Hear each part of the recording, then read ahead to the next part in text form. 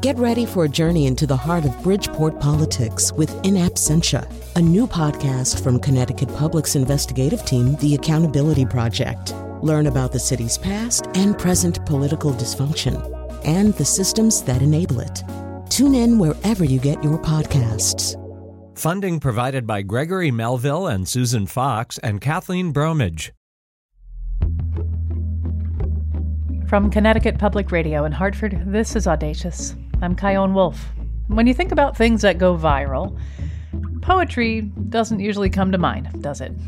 But as violence rages across the world, it turns out, as it always does, poetry is a fantastic unifier.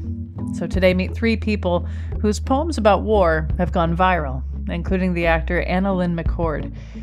She was widely mocked for her poem about how we would not have this war in Ukraine if she had been Vladimir Putin's mother. You'll hear why she wrote it and how she felt about the fallout. Then you'll hear from a comedy writer whose poem about how the United States always has money for war, but not for classroom supplies or affordable housing or healthcare or. But let's start with Palestinian-American poet Lina Khalaf Tufaha. Her poem, Running Orders, was written in 2014 in response to the war between Israel and Hamas, in which Gaza bore the brunt of the devastation. During this 7-week war, about 1,500 Palestinian civilians were killed, including more than 500 children, along with 5 Israeli civilians. Another 500,000 Gazans were displaced, and that's all according to the UN. I recorded this conversation with Lina Khalaf Tufaha back in May of this year. Here she is with her poem. Running orders. They call us now. Before they drop the bombs, the phone rings, and someone who knows my first name calls and says in perfect Arabic, "This is David." And in my stupor of sonic booms and glass-shattering symphonies still smashing around in my head, I think, do I know any Davids in Gaza? They call us now to say, run. You have 58 seconds from the end of this message. Your house is next. They think of it as some kind of wartime courtesy. It doesn't matter that there is nowhere to run to. It means nothing that the borders are closed and your papers are worthless and mark you only for a life sentence in this prison by the sea, and the alleyways are narrow, and there are more human lives packed one against the other more than any other place on earth. Just run. We aren't trying to kill you. It doesn't matter that you can't call us back to tell us the people we claim to want aren't in your house, that there's no one here except you and your children who were cheering for Argentina, sharing the last loaf of bread for this week, counting candles in case the power goes out. It doesn't matter that you have children. You live in the wrong place, and now is your chance to run to nowhere.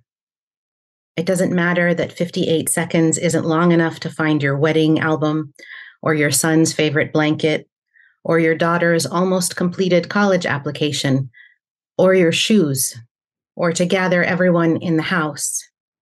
It doesn't matter what you had planned. It doesn't matter who you are. Prove you're human. Prove you stand on 2 legs. Run. Thanks. How does it feel reading it now compared to the first time you read it out loud? It's starting to feel like running your fingers over a cut that is becoming old. Some of those edges are familiar, but I have read this more times than I can count. And I think I know it by heart, but I still kind of, about a third of the way through, its anxiety overwhelms me. And so I have to look back at the page. I don't think I've read any single poem of mine more than I've read this one. But it is so of a particular moment. And I go back to that moment every single time I read it. Will you talk about that moment? Yeah. So I wrote this in July of 2014, early July. It was the third in a series of 3 assaults on Gaza. There have been more since. But like many Palestinians, we have friends and loved ones in all different parts of Palestine. And the other thing that's true about Palestinians is we don't think of ourselves as separate. Like, if I don't have a specific relative in Gaza, I don't feel less connected to Palestinians in Gaza. So it's, we were all sort of in this tunnel of being aware, very aware, with video footage and phone calls and messages from, people we knew or people we knew of, and social media content of people like recording their imminent deaths live. We were in this just tunnel of it, for days. And it just became so overwhelming. And at the time, what I did, the work that I was doing was what we call media advocacy. So I would be the person, one of many people, to call like reporters and call news editors and say, are you going to cover this? Or like, your coverage of this is missing this big thing. And I think I had just reached a saturation point with that. And the nonsense of language became so intense. What do you mean by that? Like, it's very strange to have to re-narrate your humanity to people over and over again. It's not a normal thing to do. And then it would get even weirder and people would be like, wow, that's so articulate. Thank you. And then we'd go on to the story about like the farmer's market. And that's no one's fault.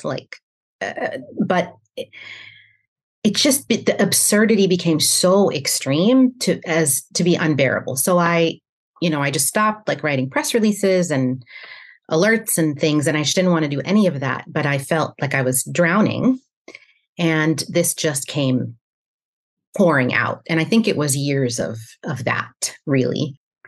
I never posted poems on social media, and it exploded. It started to come back to me in other languages, like people would translate it. People had filmed videos of themselves, people I didn't know and had never met, like around the world. The phone rings and someone who knows my first name calls and says in perfect Arabic, "This is David." On subways? Yeah. This is David. And in my stupor of sonic booms and glass-shattering symphonies still smashing around in my head, I think, do I know any Davids in Gaza? They call us... Irish Parliament? Yeah. They call us now to say run. You have 58 seconds from the end of this message. Your house is next. They think of it... The Irish Parliament is a more recent iteration, because one of the weird, wonderful, and horrible things about this poem is that it keeps being relevant. So the Irish Parliament, or I think it might have been a Scottish representative that read it, if I'm remembering correctly. This was like a year ago. So like it's been a poem of multiple wars now. And there was something really very moving and human about people, human beings finding it. And I felt like they were saying to me, yes, this is crazy. This is not okay. And that was their way of saying it back, and all of us saying it together, because this isn't about me as an individual. But it also just felt wild that like, we all know this and nobody's able to do it. It feels like no one's able to do anything. And so the simultaneous profound humanity that this poem has, been responded to with, and the amazing lack of power that we all have as human beings, like they live together in this poem. So do you feel like because this poem is universal, it's almost like it dooms itself? Yeah. Yeah. I mean, there are days when I'm like, I really wish I had, I wish this poem would just leave me alone. But, again, this is not about me. The poem was in service to a moment, and it's a humble offering. And I'm super grateful to, the journey it has had and continues to have in the world, because it's for something much bigger than one person. And so for that, and there are others, other poems out there that in the world that do this work. And so it feels so intense every time. I would love for it to become part of the past. That's my huge dream. I used to write songs, and I remember struggling with them and trying to figure out what they were trying to tell me and how the story was going to go. And some songs just took forever or never became anything. And just a few songs, I sat down, I put my hands down on the page, and it came down in one fell swoop. So where on that spectrum did making this poem or being there to escort it to life, where was that on that spectrum for you? That's so beautiful to hear your description of that. It was pretty close to one fell swoop, maybe like a couple of small swoops. Yeah, but pretty much one big one. I feel like we're definitely talking about labor at this point. Labor and delivery. I think I'd mentioned before that, I spend a lot of time writing op-eds and press releases, and, that's a kind of language, that's a style of language. And it is supposed to be very direct and succinct, but actually you're doing a lot of dancing because you have to say things just so, and you have to make sure that you don't, shut somebody down out the gate by saying a certain word that they haven't, so there's all this like political stuff you have to do when you write these documents that often felt way too gentle and way too soft and way too cushioned to me. And in retrospect, I think that there was a stripping down of the language. Like I just had to get so much clutter and so much of those niceties out of the way. Like if you look at the text of the poem, it's very bare bones. It's just a very straightforward narration of this thing happens and these things are thought and these things are felt. And one, there's just not a lot of flourish. And it took a long time to get to that, to be able to do that. And there was a kind of a loss of hope in a certain thing that had to happen so that I could do that. You have to have seen some horrific things. And what we have all, anybody can see this. It's not now that everybody has a camera in their hand. It's hard to hide these things. It's all there. And I think that also that sense of like, my God, how is this all so visible and you still can't see it? And so there's an element of trying to make a picture with words. I realize also in retrospect that I must have been doing that. Like, I know I'm looking at this. I'm pretty sure you're looking at this. How are you not seeing it? And so this was like this kind of need for me to say the thing that is seen as close to that as humanly possible.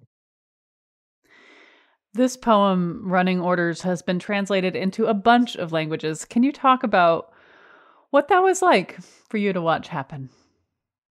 The first one I was made aware of was in Spanish.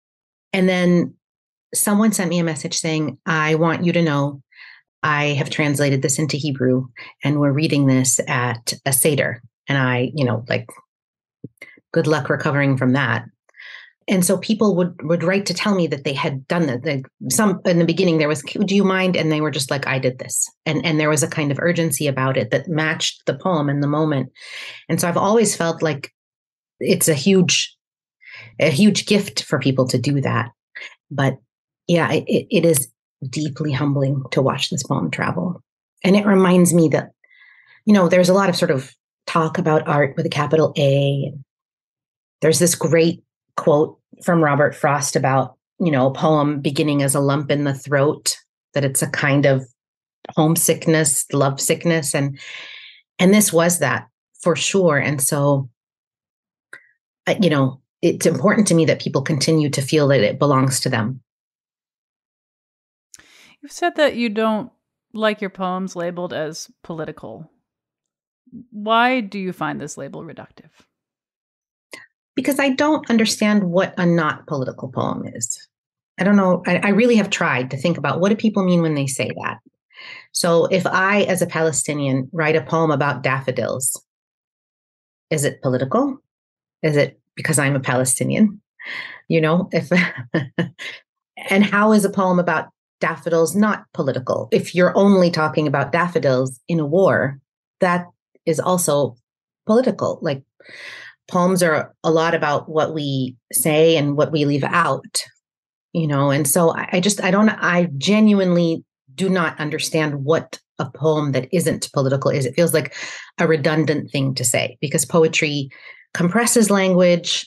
And in that compression are a set of very specific choices that are usually engaging a moment and a reality. And I'm not someone who thinks of the moments that we live or the realities that we live in as somehow being separate and not political. I don't understand that way of thinking. So it's weird for me to find the poem sort of labeled that way, as if it's like a danger warning.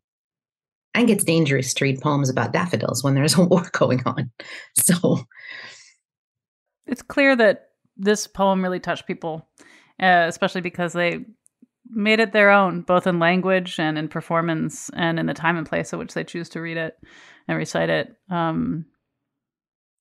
What do you think it's done in terms of how people think about the situation in Gaza? Do you think it's changed any minds, softened any hearts? I know you can't take the temperature of the entire human animal, but what are your thoughts on that? I have no idea whose mind it may or may not have changed. What I'm certain of is it, along with other works of art. So I don't mean to suggest in any way that only my poem, but it stands alongside other works, I hope, that have made it impossible for people to contend with this war, this ongoing war, and pretend that there aren't just real human beings' lives at stake. I hope that the college application and the wedding album and the bread, are a necessary haunting. And I think often we get to talk about places where there is conflict or apartheid or aggression, and we get to kind of put that in the 8th paragraph, and it belongs in the lead. And so I hope, the son's favorite blanket stays in the lead as a result of this poem. Your grandfather was Husni Fariz, the poet laureate of Jordan and one of the country's most beloved poets. He died in 1991. What do you think he would say about your poetry career and this poem in particular? Jeez.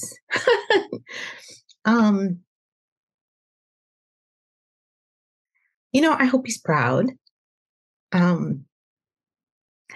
I took, God, that really caught me off guard. Sorry. It's okay. Take your time.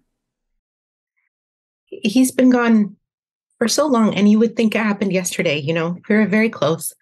Yeah, I admired him more than anyone. And so I didn't write for a long time because I felt like, well, that's, he's the poet.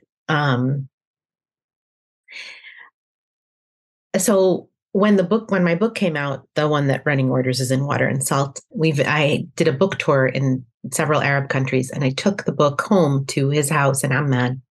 Both my grandparents are passed, and I put it on his bookshelf, and his bookshelf to me is like the most sacred thing. And so I opened it's a cabinet with these like glass sliding doors, and I slid the glass and snuck my book in there, and it felt like a love letter, So I hope he's proud. Sorry. No, it's okay. Thank you. Thank you for telling me about that. Well, Lina Khalaf Tufaha, thank you so much for talking with me. Thank you so much. This was a huge pleasure. I'm really grateful.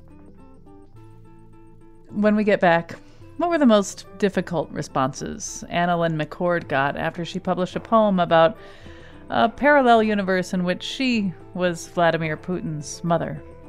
The thing that hurt me was that my mom didn't check in on me. It hurt.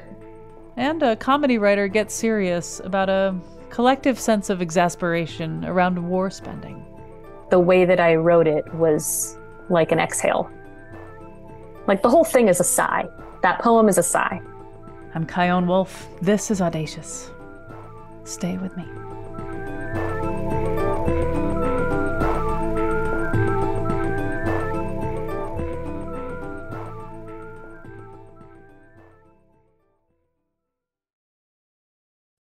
Support for this podcast comes from Hartford Healthcare.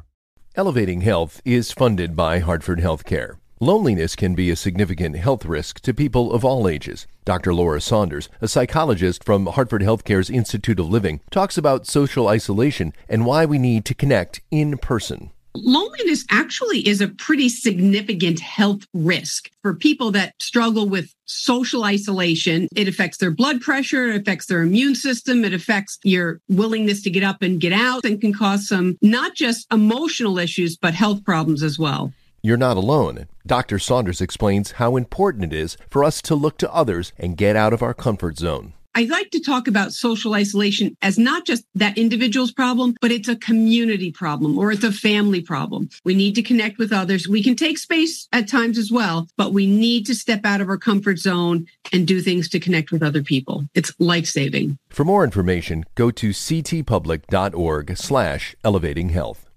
This is Audacious. I'm Chion Wolf. Today we're talking about anti-war poetry going viral. Later, you'll hear from a comedy writer who wrote a very serious poem about American war budgets and what she thinks the response to it says about humanity. But first, Anna Lynn McCord is an actor known for her roles in the FX series Nip Tuck, the CW's 90210, and most recently ABC's Secrets and Lies. When the Ukraine-Russia war first started, she thought a lot about Vladimir Putin, and she thought about Putin's mother. And what if she had been his mother? How would the world be different? So she pondered some more. She wrote a poem about it, videotaped herself reading the poem, and she posted it on Twitter. Dear President Vladimir Putin, I'm so sorry that I was not your mother. If I was your mother, you would have been so loved, held in the arms of joyous light. Never would the stories plight the world unfurled before our eyes, a pure demise of nations sitting peaceful under a night sky. If I was your mother, the world would have been warm. So much laughter and joy, and nothing would harm. I can't imagine the stain, the soul-stealing pain that the little boy you must have seen and believed, and the formulation of thought quickly taught that you lived in a cruel, unjust world. Is this why you now decide no one will get the best of you? Is this why you... And then people got kinda mean. There were tweets in response to her poem that read like, maybe Putin will see this and cringe so hard his skull will cave in on itself. And this should be a war crime. And yes, more tummy time would have prevented this. She was even mocked in a sketch on Saturday Night Live. The point is, we need fresh ideas from you guys about how we can win the information war on social media. So, yeah, you. Hey guys, I'm an actress from the CW. Great, what's your name? Actress from the CW. And while Putin might have tanks and bombs, there's something even more powerful we can attack him with. Poems. Oh, no, it's that girl. Dear Vladimir Putin, if I was your mother, I would have loved you more. If I was your wife, I would have been so mad at you. If I was your baby brother... Thank you. I think, yeah, we got it. To make matters worse, Twitter has a 2-minute and 20-second time limit on videos, so the entire end of her poem got cut off. Something she did not realize at the time. Anna Lynn talked with me about why she felt drawn to consider the childhood of the Russian president. She herself has been open about the violence that she experienced in her youth. I know how I am with children, and I've worked with children for 15 years, children who are severely traumatized, survivors of sex trafficking, children who have stories not, even worse than mine, but not unlike mine. And I just knew that if that little baby named Vladimir was mine, his life would go in a different trajectory. But it wasn't about that. It was about, we always used to say it takes a village to raise children, right? So it didn't become this ownership of a child until the agricultural age.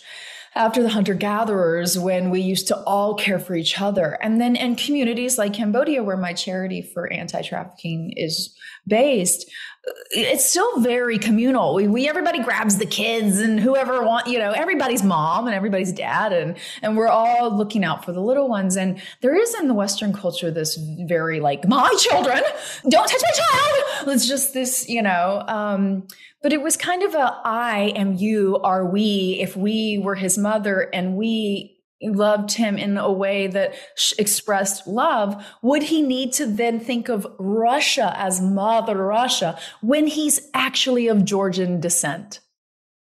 Which I thought was the most ironic part of all of this. The first country he invades is his own country. His biological mother was in love with a Georgian soldier who did not want Vladimir. And she gave him up when he was 2 years old. And he was then put with his officially sanctioned mother, Maria, I believe her name is.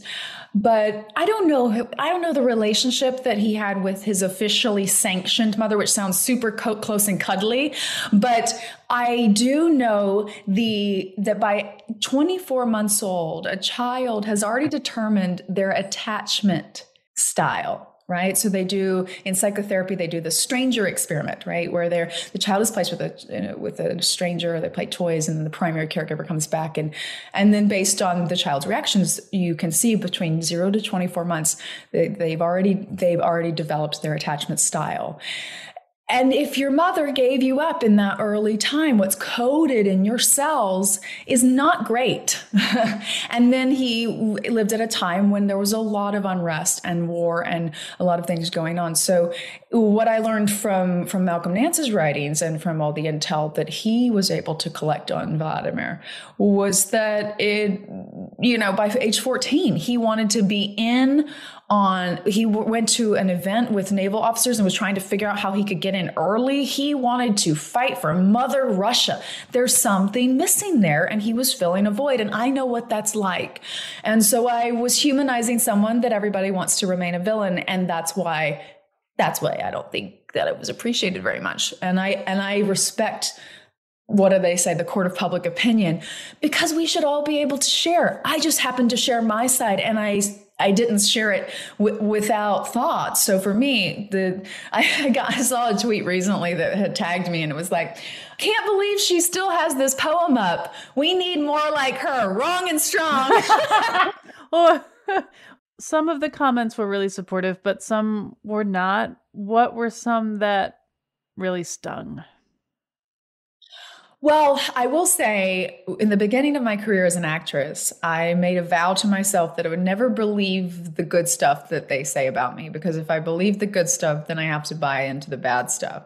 So I actually didn't read anything. My friends were panicking and texting. I refused to go online because for me, I work with energy. I'm obsessed with the energy world, the quantum world, and I am not trying to screw with my vibration. You know what I mean?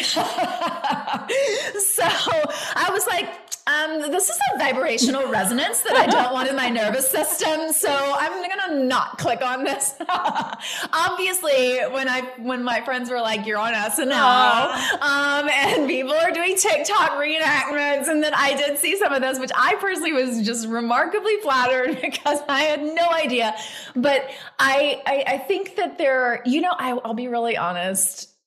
The thing that hurt me was that my mom didn't check in on me. Of all people, for a poem about motherhood. I literally wrote a poem about if I was your mother, and my mother never. And I finally talked to her 10 days later. And I was like, I gotta be really honest.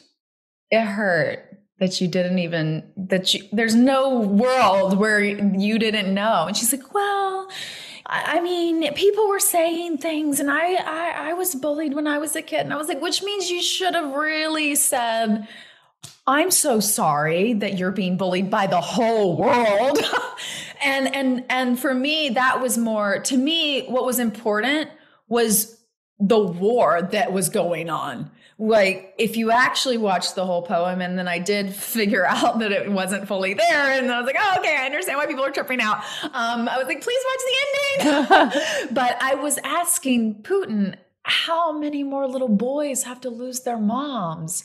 How many more little children have to be disenfranchised and turn to hate and anguish and a displaced sense of fealty and what he has, he bows at the feet of Mother Russia. He wants Holy Rus, the Soviet Union reconnected, and it's become his life's mission. And he has a sense of purpose because of it.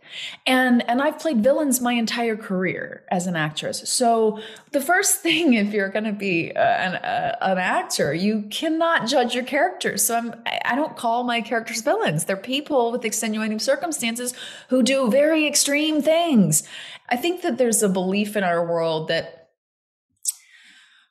if you don't hate the person I hate, then you're evil too. And this is becoming more and more apparent in American politics and in our country in the US, here in the US, because if you don't hate the other party, which I'm so against the two-party system to begin with, but if you don't hate the opposing party, you're evil and terrible and should be like literally hung or guillotined or something ridiculous. It's become so divisive and dramatically divisive. And I can say that as an actress because it's way more dramatic than me and I am paid to be dramatic. So this is, I always find the humor of situations just to lighten the blow, but this is not funny. And what I was saying isn't funny either. But for me, I told one of the people interviewing me, I said, I have this handicap. I don't treat the symptoms. I want to find a solution and I get stuck on it. I kind of get stuck on the root problem and wanting a solution. And that's the only way to solve something is to look at the root. So I don't look at Putin as villain at 70. I look at 2-year-old Putin and say, how did this happen? And how can we avoid it in the future? And we should have asked that in the 40s, but apparently we haven't asked enough questions because we're doing it again. History is repeating itself again, and people are losing their lives as a result every single day. So I can't say a lot. Like I will say, a lot of the rhetoric and feedback was like, "Oh, Ellen saved Ukraine with a poem," and I was like, "Okay, thank you so much for your sarcasm," because I do actually appreciate sarcasm. I enjoy it myself, but at the same time, I'm not serving this country. I'm not serving our world in a military capacity. I'm an artist. That's what I do. That's where my limitations are as well. So all I can do is offer what I know and what I have. And one of the things that one of my friends in media was like, I was like, look, I could have become a dictator. And he was like, don't say that. And I was like, I think I already did in that email that I responded to the post with. Because I was so sleepy. I just woken up from the nap and I was like, oh, I'll comment. I don't care. I still hadn't seen that it had gone viral. I was like, oh, maybe some news people follow me because I was so naive to the process of going viral. But now I've been schooled on it. But I said the torture and abuse and things that I sustained as a child were so extensive. They caused such hate and such darkness inside of me that I love the quote from Jack Kornfield, and I'm not sure if he's quoting someone saying it, but I heard it from him. He's a Buddhist teacher, and he said, there are two great forces in our world, those who are unafraid to kill and those who are unafraid to love. And I was unafraid to kill for a long time. And if I was in a situation that was threatening, and I have been in threatening situations, and I needed to fight for my life, I'm 110 pounds. I'm only 5'7", but I'd put up a pretty hellish fight. I am now unafraid to love. And that means that I can love the villains of our world because I can see a different side. And if I'm hated for that, then I receive the hate with gratitude because I don't want to be on the side that I used to be on. I don't like that side. That's the side Putin's on. And I'm not on that side anymore. So this was an offering of a life lived in war and battle for my own life. When you want to end your life every day, you are at war, even if you don't put on Kevlar and weaponry and go to the front lines. You're in a different kind of battle. So I know the gravitas it takes to step into the light when you've lived in the dark shadows for a very long time. So everything that I write has a little bit of those pieces of me. And, you got to take it or leave it. I feel like the reaction to your poem in some ways is an indicator that society is not really evolving towards a forgiving nature. Do you know what I mean? I don't know. I guess maybe it's all the compassion work, but I just have such a heart for everyone that got so mad because they happy people don't hurt other people, And if that many people got that angry, we have so much pain, so many hurting people in our world. So for me, I was just like, oh, you all need hugs. That was just my response. Everything goes to a hug. I don't know what to do. I don't know what to tell you. I was so closed for so much of my life. But I did think, and a few friends were like, you do know that at this point, Putin has seen this. Someone has shown this to him. I was like, that actually is a really funny thought. Out of all the things that he probably thinks is wrong with our country, he definitely probably did not appreciate the poem at all. She's trying to make me this soft, whatever. I was just like, I'm sure if you're trying to be a big, tough dictator man, that it's probably to make that picture in the mind of people. And that was a meme that became, it was like Annalyn with a baby in her arms and they cut off the head. They put the head of Putin on baby bodies. And I will say, I love humor. So I fully appreciated all of the memes.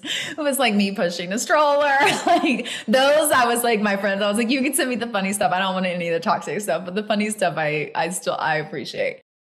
Is there anything you would have done differently? I probably would have checked the cutoff time on the Twitter app.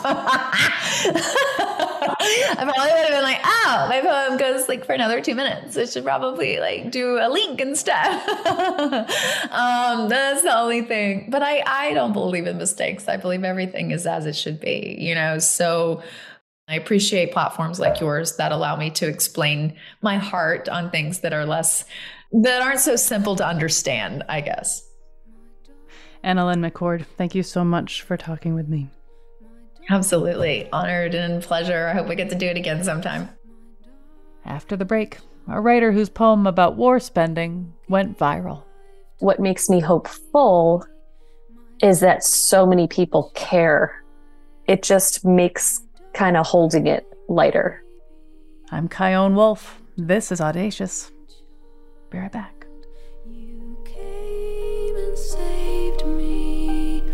My darling child, my darling baby, my darling child, God gave you to me, me little ninja, my little dancer, me little street fighter. This is Audacious. I'm Chion Wolf. Danielle Weisberg is a comedy writer and writer's assistant who's worked on Conan, The Simpsons, and most recently, the Fox animated comedy Crapopolis. And since childhood, she's turned to poetry to work out her feelings. So when the latest violence in Gaza began, she posted this poem to Twitter. There's always money for war, but my mom has been buying her own classroom supplies for 44 years. There's always money for war, but my generation drowns in debt we were told is necessary for success. There's always money for war, but when we get sick, we crowdfund for medicine. There's always money for war, but homes sit empty while more people become homeless every day. There's always money for war, but food prices rise while wages sit unchanged for decades. There's always money for war, but not for funding art or science or childcare or health or... There's always money for war in the greatest country in the world. Thank you. Will you take me back to the moment you started swiping your fingers across the screen and creating this poem? What was going on in you and in the world? So kind of whenever I have big thoughts, I write notes to myself in my phone. I also have very trigger happy fingers on Twitter because I have come to my own conclusions that it's better when I don't shut myself up. So the combination of those things led to this, where I was having a lot of thoughts about particularly what's going on in Israel and Palestine. And we're very good at funding destruction. So I wrote it in 2 minutes. I had no idea this response would be so huge because I write a lot of word vomit things on Twitter, but sometimes my tweets come out in the forms of poems because that's what my brain is doing. And I just kept thinking of things that we're not taking care of, but we're so eager to be like, oh, new aid package for more bombs. And then the next day or the day after that was when they approved the aid package for Israel. I think it's like 14 billion or something. And I was just like, oh, what's that word? Like clairvoyant, because this happens all the time. But the timing was interesting to me, where I was like, oh yeah, I was having these thoughts. And then like the next day it was like, surprise, we're sending all this money abroad, not to help anyone. It's just for machinery. What of the responses have been negative or challenging or gross? There's two categories. One that I always get when things go viral is just like the very basic anti-Semitism. I'm Jewish. My name is super Jewish and so is my face. So I'm like, whatever. But you know, those Twitter accounts that are all like crypto, Bitcoin, the economy, a lot of those were coming in and being like, that's not how budgets work. I was like, this is a poem. And also it is how budgets work, because there's a certain finite amount of money, if you don't count our national debt, that is divided amongst interests. And I'm saying we're using it for the wrong things. So to say, I don't know how a budget works because our war budget is so inflated and our other budgets are so minimalized, just made me laugh. Because I was like, maybe you don't know how budgets work. But they're like, the money for the defense system is not the money we use for social services. And I was like, I know, that's what I'm saying. In the opening line of the poem, you mentioned your mother, who was a school teacher, and she had to buy her own supplies, which is a common story. And it's kind of perfect that you started with that, because I think if anyone knows anyone who teaches, you also know someone who's bought supplies and from their own pocket. What does your mom think about this poem and what's become of it? She said, I liked your poem. And I was like, thanks, Mommy. But yeah, I come from a line of public school teachers in Los Angeles. And it is just like, you look around and the way classrooms specifically are funded, at least in the school district that I know and I'm familiar with, is you get a lot of the very basics. And then there's, depending on parent involvement and parent fundraising, a budget for additional things. And then teachers fill in the gaps. And the way they do that is out of their own pocket, or this website my mom uses called Donors Choose, which is actually a great website, where teachers, like, they list projects they want to do in the budget for it, and then they get funded for that specific project. Like a GoFundMe for teachers. It's like GoFundMe for teachers, except because so many of the projects are, in the grand scheme of things, small, things get funded really quickly if they're spread fast enough on Twitter. So like, you can look through my tweets. I've tweeted her Donors Choose projects many times, but like, it'll be like, we want this set of books for early handwriting practice. And they come with like those really big chunky pencils for dexterity practice. And maybe the total cost is $300. So if I post that online, maybe it'll get funded because I have like 30,000 followers. So things like that shouldn't have to happen. That should just be part of the budget. What are your feelings when it comes to hopefulness or hopelessness with this disparity of there's always money for war, there's always money for war, and we have GoFundMes for teachers? Where do you today? How do you feel about all that? It really goes back and forth. I mean, there are some days when I'm like, there is no way with the current administration and the current system that is so frustratingly cemented that we're ever going to get to a place where social services take priority over helping countries that we're allies with for oil, basically. It's mostly just oil.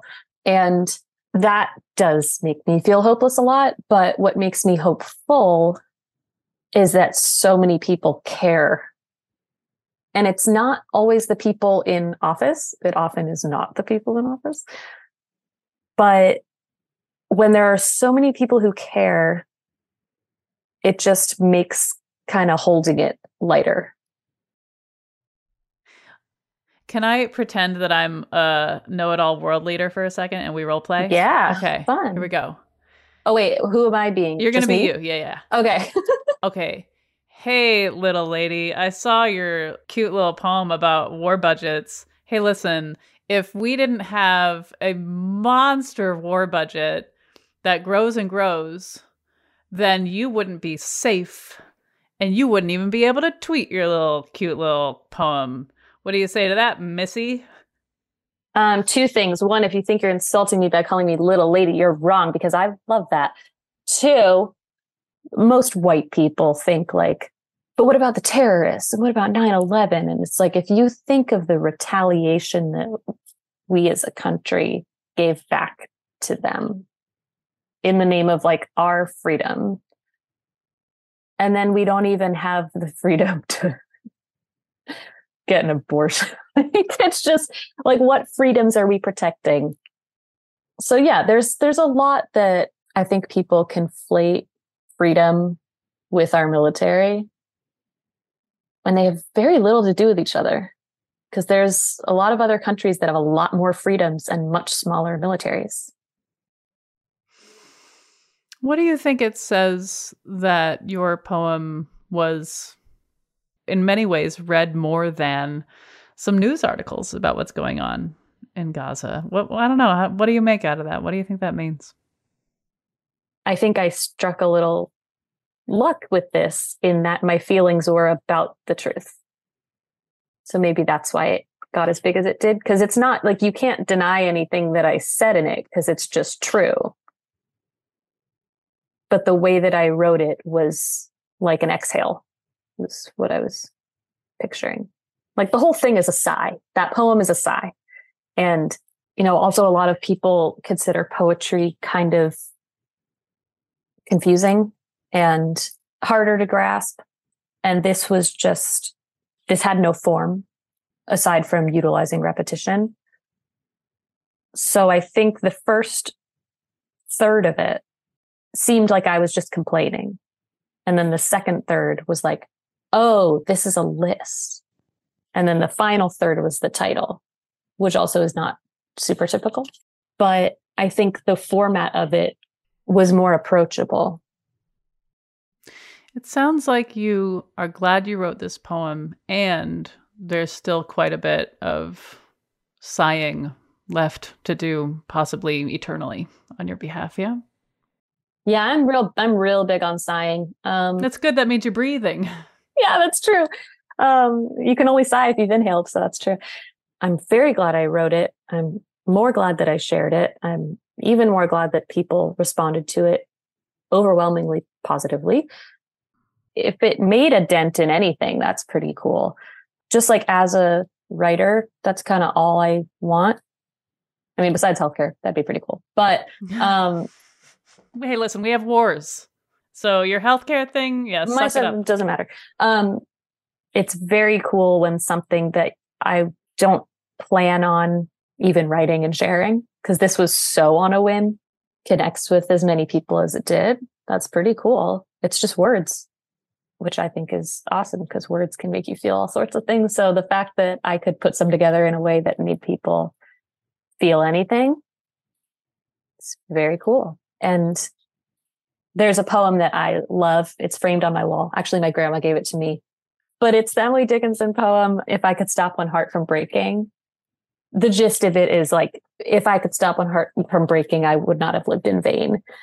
And that has kind of been my poetry and life guide.